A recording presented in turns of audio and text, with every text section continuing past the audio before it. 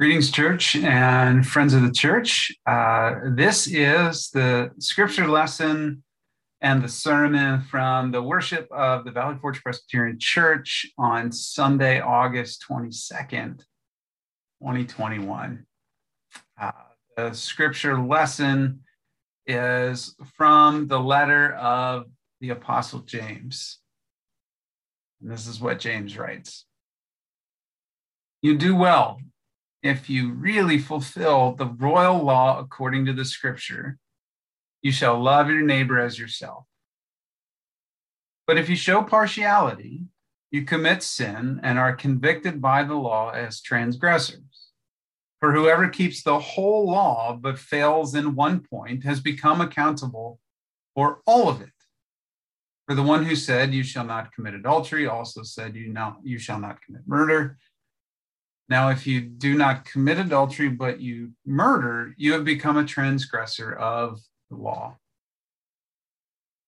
And so, speak and so act as those who are to be judged by the law of liberty. For judgment will be without mercy to anyone who has shown no mercy. Mercy triumphs over judgment.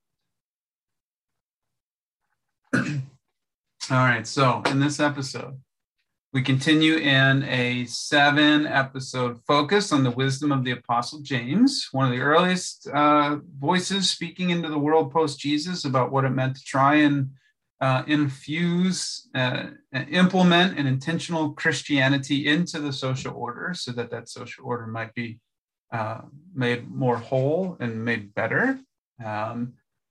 And this morning, we hear James' affirmation that Christians, as they're seeking to intentionally implement or infuse the social order around them with Christianity, are therefore people of love, people of liberty, and people of mercy, but are not to be people of legalism. All right, so we are people of love.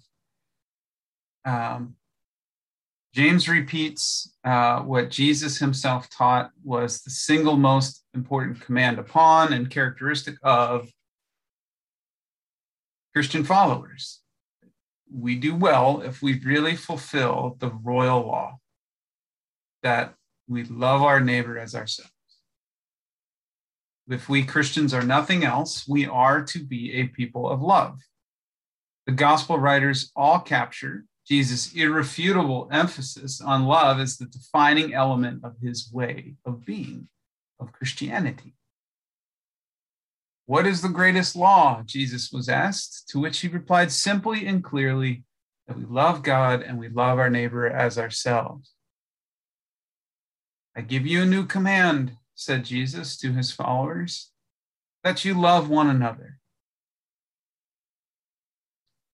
This is how the world you will know that you are my disciples, said Jesus, that you have love for one another. We hear the centrality of an intentionality of love in all that Christ taught. The Apostle Paul, another of the earliest voices seeking to bring this way of Christianity, this way of love into the world, wrote to a group of Christians in Corinth. He said this, if I speak in the tongues of mortals and angels, but if I have not love, I am a noisy gong or a clanging cymbal. Any version of Christianity that lacks love as its foundation, its heartbeat, its defining characteristic is just noise in the world. Paul also wrote that of the 3 major virtues of Christianity, Christian faith, Christian hope, and Christian love, that the greatest of these virtues is love. So what does that mean to us as the church? Knowing how deeply we value and seek to nurture our Christian faith, these beliefs that we hold to be true about God and humanity, these practices and traditions that we keep that were handed down to us over the generations by families and friends, and knowing how deeply we value and seek to nurture our Christian hope, our hope not only that God's at work in this world, but a hope in life eternal that becomes that one thing that can bring consolation and save us from the depths of grief when we mourn the passing of someone beloved? What does it mean to us that our Christian love is to be of greater virtue and emphasis than these, than our Christian faith and our Christian hope? More than a people of faith, more than a people of worship, devotion, and study practices, more than a people of hope who respond to death unlike others in this world. We are to be known as people of love. What does it mean? That our Christian love is to more centrally define and motivate us than our Christian faith or our Christian hope. What does it mean that if our Christian faith that we nurture on Sunday mornings, those of us who have a community with whom we worship, and the Christian hope that we proclaim in the face of tragedy and death, that life has an eternal nature? What does it mean that those are just noise in this world if they are not grounded in Christian love, if we have not Christian love? The word for love that Jesus uses to describe this foundational characteristic of his way is agape. It's an intentionality of living for the sake of others, regardless of merit and without the expectation of anything in return. It is the compassionate, hospitable, kind engagement of the other demonstrated by Jesus in his encounters with men, women, and children of every color, creed, and station. It's the love that moves beyond feelings and beyond beliefs and is animated in intentional action for the sake of others. It's the intentionality of action, the animation of a system of beliefs and hope that we see in Jesus as he befriends and welcomes and feeds and heals, that we see in the stories of his first disciples, his first followers, as they were invited to move beyond what they've learned to believe and to focus instead on how they were learning to love, joining him in the befriending, the welcoming, the feeding, and the healing. It is the intentionality of action that we hear in his command to do for the sake of the least of those in our communities, the most vulnerable, desperate, marginalized, and underserved, regardless of merit and without the expectation of anything in return. When this is our defining characteristic, we fulfill Christ's royal law of love, and we are living faithfully with the greatest of our Christian virtues. James writes, "We are people of liberty." So he wrote, "Speak and act as those who are judged by the law of liberty." So in James' teaching that we Christians are to speak and act by this law of liberty. The word translated as liberty, and other times in the Greek New Testament scriptures also translated as freedom. It's a Greek word that became known as being particular to the Christians. It's a word that literally means the freedom to do or to omit things having no relation to God's salvation, or freedom to do that which God truly desires. So this word has this specific connotation: freedom to stop doing that which we are taught is required or obligatory in order to earn God's salvation. Freedom to stop focusing our religious and spiritual lives on doing the right things in order to be favored by God. It's freedom to focus instead on doing the things of God with our time and energy. And so this teaching is not about permission to live with a sense of personal or individual liberty that divorces us from any sense of belonging to or responsibility to anyone else. This is not permission to live in a way that makes the self the center of the universe, basing our words and actions solely on what we desire or what's advantageous or preferential to us. It is actually permission to stop living in such a self-focused way and to put others as our focus instead.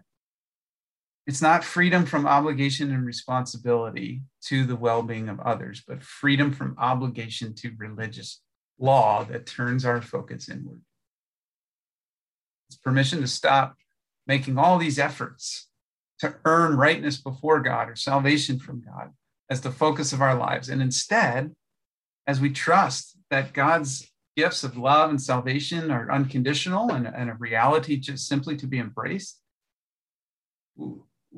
we're free to make our focus instead on participating in the works of God, which will always include words and actions that benefit others and not just ourselves. James is not talking about, when he says liberty, about some sort of individualistic freedom that says, I am only responsible for me and you have to worry about you. Rather, it's freedom to claim the responsibility that we have in God to love, to care about, to work for the sake of the well-being of the other, to be our brothers and our sisters' keeper. Jesus demonstrated this liberty, this freedom. He touched the legally untouchable. He was free from those laws that forbade him from touching them. He healed those thought to be cursed by God. He welcomed the outcast and the outsider, whereas the law would have forbidden him from doing so.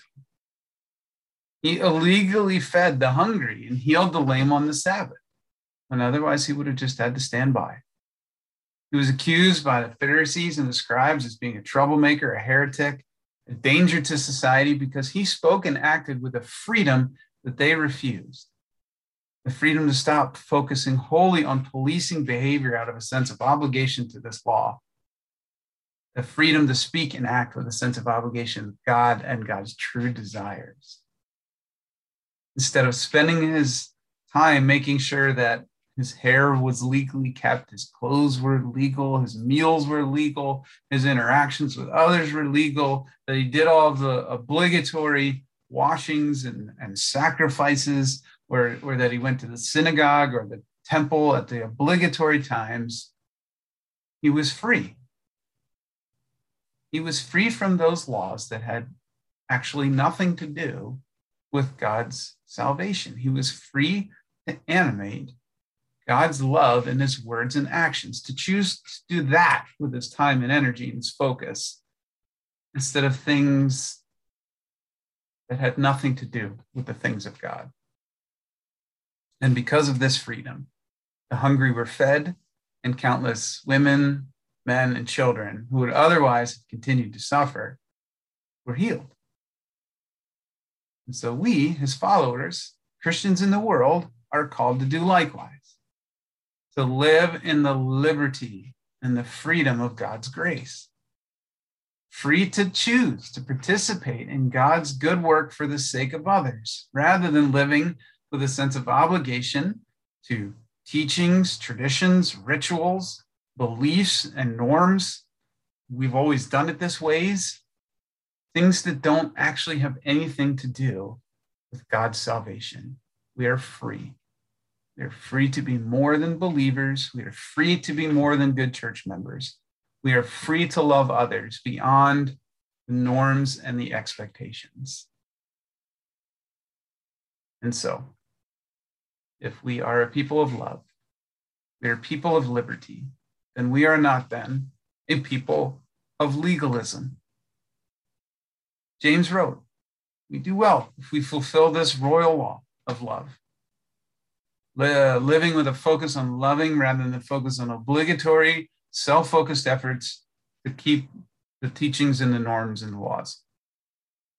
In the time of James and Jesus, this meant freedom from the burdensome laws, demands, obligatory rites, and practices of Pharisaical Judaism. Freedom from these hundreds and hundreds of ways that religious leaders focus the attention of the people on their own behaviors by demanding that they all obey all of these commands of the Mosaic Law. In our time, this means freedom from the ways that we Christians are still weighed down and distracted by a self-focused sense of obligation to do what the Bible says, or to do what a good church member does, or to do what we've always done. James wrote to these early Christians that whoever decides to focus their life on keeping the law, then they are accountable to all of it. in James' time, there was this temptation to create a pseudo-Christianity where some of the Hebrew laws were ignored, but then some were also demanded and upheld. So this created factions and divisions in the Christian community with arguments like whether or not a male Christian, whether Jew or Gentile, had to be circumcised in order to be a part of the community. Or if a Christian can eat the meat of an animal used in a non-Christian sacrificial offering, or what role women could or could not play in the community. Their inability to be fully free of these laws of Moses put them in this place of being pseudo-Christian, pseudo-legalistic. And so to these communities, James wrote, no, you're missing the point. If you're going to be legalistic, then be legalistic. We can't be pseudo-legalistic and pseudo-Christian. If you're going to live by the law, then do it. Go all in. You're accountable to all of it. But if you are a Christian, there is no room for legalism. We are not those who are defined by these hundreds of laws in the Hebrew tradition, but by the one royal law that Christ gave us, the law of the love of neighbor. We are judged by the law of liberty, our freedom from obligation to all those hundreds and hundreds of expectations and rules and norms that don't actually have anything to do with the things of God. In our era of Christianity, we wonder, what has this temptation of a pseudo-legalistic, pseudo-Christian religion looked like? Well, at its worst, it's looked like the condoning of slavery, subjugation of women, marginalization of the LGBTQ community, because we've taken other laws other than the royal law, and even though we are free from them, we still impose them on others with judgment. That's at our worst. Maybe a little less malignant is the more subtle legalism, congregational beliefs that are based on fear of disobedience to laws other than the law of love and the law of liberty. It looks like congregations full of people describing their Christianity as reporting to the proper place at the proper time for worship or study, or describing their Christianity as holding the right beliefs, or ensuring that their Sunday clothes are the right clothes, that they do the obligatory prayers and readings, or they have the right kinds of interactions with other people in the world. But those are all versions of legalism. And church, we are not a legalistic people. We are free to let go of the weight of these demands and expectations. We are free to let go of our fear of what God will do if we aren't obedient to the right laws or we don't believe the right things. You don't have to be afraid. We are free to set aside the weight of trying to measure up as good church members who meet whatever norms and expectations have been placed on congregations by their predecessors in those congregations. We are loved, we are forgiven, and we are free before God. And this is the blessed assurance that we proclaim every week in worship after our confessions. We are free to let go, to take that weight off us. And I know that's really hard because a lot of times we have an emotional attachment to those obligations that we feel because someone we deeply love and respect helped to place those legalistic obligations and expectations upon us. And we don't want to dishonor them by taking off what they gave us or taught us. But church, when we come to Christ, He removes every other yoke from us except for his own. And the only expectation that he has of us is his royal law,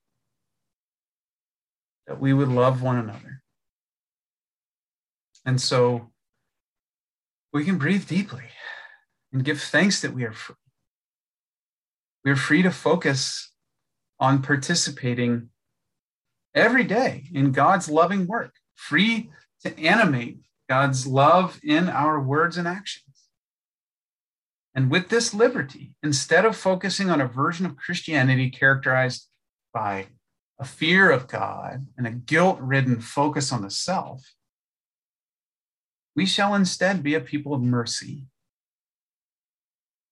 With liberty, we shall love. The hungry shall be fed. The homeless shall be sheltered. The outcast shall be welcomed. And Christians will be known not as those who are guilty, angry, and judgmental because of their legalism, but instead as those who are merciful. Because in Christianity, mercy, grounded in love, acted out with liberty, always trumps judgment. By this, we shall be known as disciples of Jesus. The love that we offer in his name. And with God's help, may it be so. Peace to you and yours. Be safe, wear a mask, please get vaccinated. And God help us into a season of greater health and peace. Take care.